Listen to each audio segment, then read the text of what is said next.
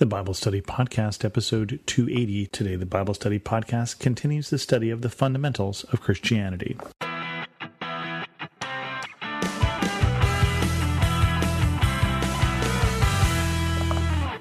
Welcome to the Bible Study Podcast. I'm your host, Chris Christensen, back from a week of vacation and ready to jump back into the fundamentals of Christianity. Last time we talked about love, that we are loved by God. Well, if you haven't figured out the pattern in this particular study, I think you may figure it out now. We're going to talk about the flip side of that, is that we are called to love. And let's start with some of the verses. John 13, 34 through 35. A new commandment I give you, love one another as I have loved you, so you must love one another. By this everyone will know that you are my disciples, if you love one another.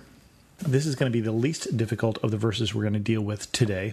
But notice that even this verse has this thing here at the end that if you love one another, then everyone will know you are my disciples.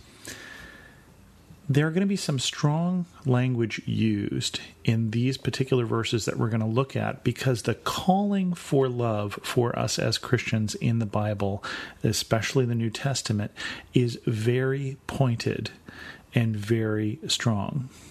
And this one says basically, if you don't look loving, you don't look Christian. Did you catch that? By this, everyone will know that you are my disciples if you love one another. Now, I wonder when Jesus said that, if he could picture in his mind what a church would look like, because I've been in churches, and some churches are very loving, and some churches are not. And I don't mean that to be mean. I mean that to be honest, that I've been in churches where people were not practicing this. Not only is it a command from God, but it is also part of the fundamental witness of the church. And this part, we're just talking about how we deal with one another. So it's dealing with brothers and sisters in Christ.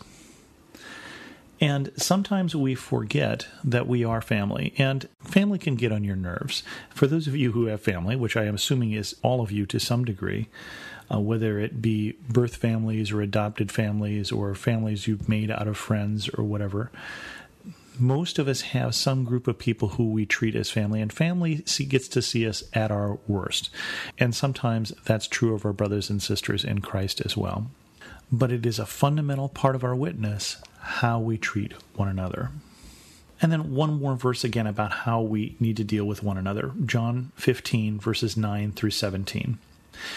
As the Father has loved me, so have I loved you. Now remain in my love. If you keep my commands, you will remain in my love, just as I have kept my Father's commands and remain in his love. I have told you this, that my joy may be in you, and that your joy may be complete. My command is this, love each other as I have loved you. Greater love has no one than this, to lay down one's life for one's friends. You are my friends if you do what I command. I no longer call you servants, because a servant does not know his master's business. Instead, I have called you friends. For everything I have learned from my Father I have made known to you. You did not choose me, but I chose you and appointed you so that you might go and bear fruit, fruit that will last, and so that whatever you ask in my name, the Father will give you. This is my command. Love each other. So Jesus says it a few different times in this verse for emphasis to love each other. We are called to love each other. And he says, I've loved you. Now do what I did. And that's obviously a very high standard because he says, I'm about to lay down my life for you. He means that very literally. He's about to go to the cross out of love for us. And he's saying, that's the kind of love that I'm calling you to. Now, as he said this, the disciples didn't understand that that's what he meant, but it was quite clear by Good Friday or by Easter that that's what he meant when he said, there's no greater love than this, to lay down one's life for one's friends. And he's saying, I want you to love each other like that. Now, we may be called into a situation, and most of us will not be, where we literally have to give up our lives for our friends. But we have to do it in lots of small ways. We have to put others before ourselves, or we are called to put others before ourselves lots of different times. And it might just be as simple as helping friends move, or helping someone through grief, or being there as an ear to listen when you'd rather do something else, or putting my family members and what they need above what I want to get done tonight. And all those little things of putting someone else first is what Jesus is talking about. But he's putting it very explicitly. Command is the word that he is using, and he is saying to lay down one's life, to put others' needs ahead of ourselves. But one of the interesting things about this verse is, what kind of life do you think that would be? Well, did you notice that as he's talking about this call to love, this call to be someone who is loving in the way that Jesus loved, he's talking about our joy being made complete. Did you know that God does not intend for you to be miserable? Now, I'm not saying that God doesn't intend for you to be in circumstances, or God doesn't allow you to be in circumstances that may make miserable an easy thing to get to, but God does not intend for you or I to be miserable. God intends for us to be filled with joy. That doesn't mean that everything is going right. That would be happiness, and I will distinguish it this way. Happiness is something that happens because of our circumstances. If you feed me chocolate, I get happy. If I walk outside and it's a beautiful day, I get happy. And those are great things. Joy is something deeper. And in this passage, Jesus is saying somehow that in that service of others, we will find joy. That our joy may be complete. That we can't be joyful, I would even go as far as to say, without learning to love like this. Going a little further, 1 John 4, 7 through 12. Dear friends, let us love one another, for love comes from God. Everyone who loves has been born of God and knows God. Whoever does not love does not know God, because God is love. This is how God showed his love among us. He sent his one and only Son into the world that we might live through him. This is love, not that we loved God, but that he loved us and sent his Son as an atoning sacrifice for our sins. Dear friends, since God so loved us, we ought to love one another. No one has ever seen God, but if we love one another, God lives in us, and his love is made complete in us. It's said of the Apostle John that he had this fascination, that he had this fixation on this command of love one another. There was a story that when he was an old man, they said, John, we understand that you called us to love one another, but you're about to die. Is there anything else you want to leave us with? And he said, little children, love one another. That story is more apocryphal than historical, but it is consistent with the writings of John that talk a lot about love.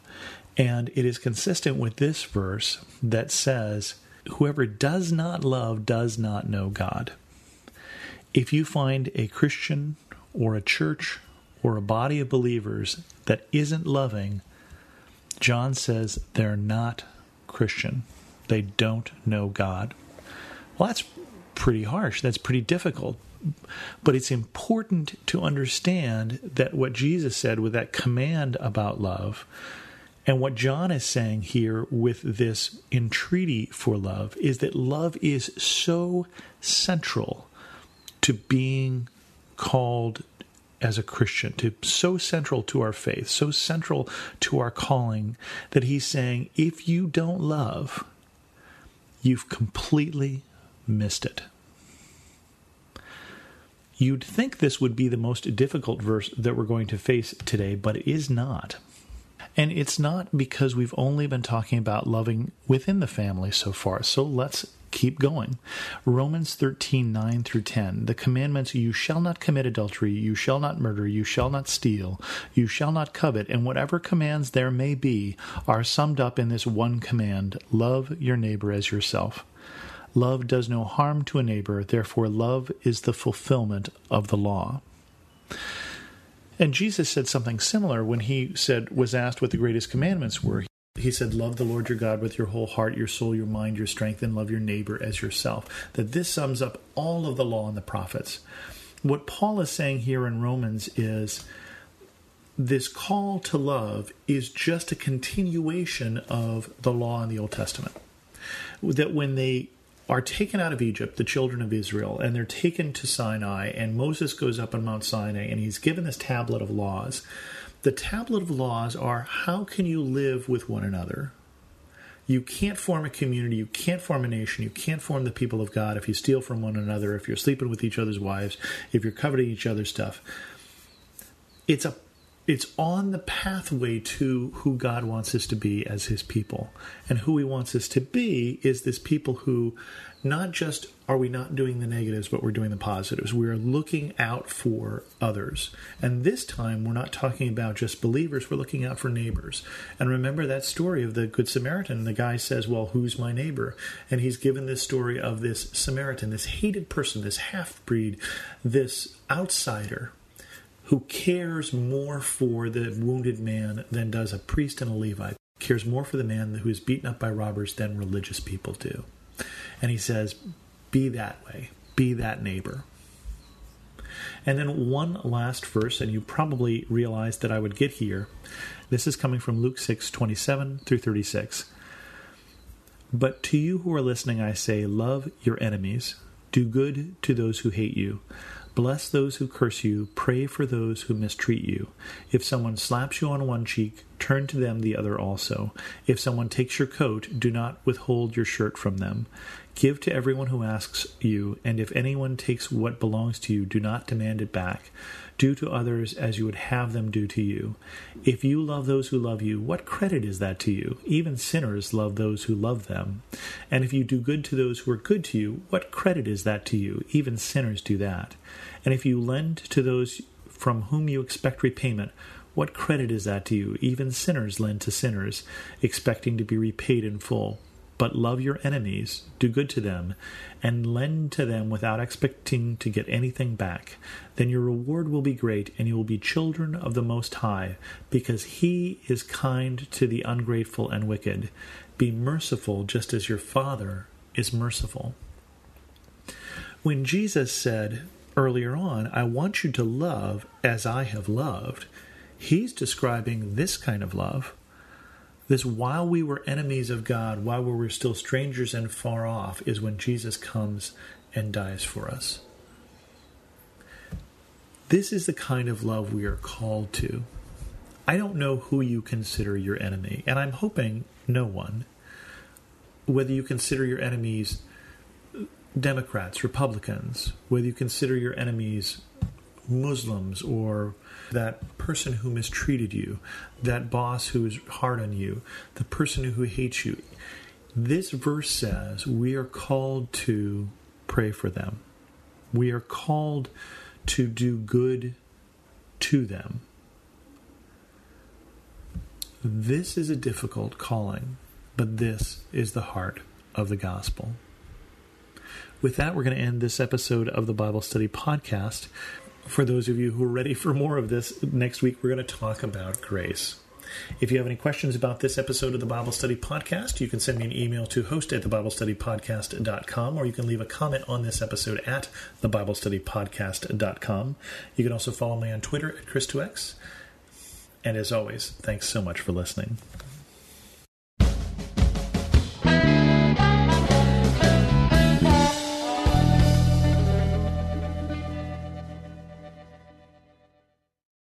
I'm Billy Yancey, entrepreneur, fitness cowboy, father, retired Navy cornerback, and now podcast host. Listen to my new show, Billy and the Goat, on Life Audio. Happy listening.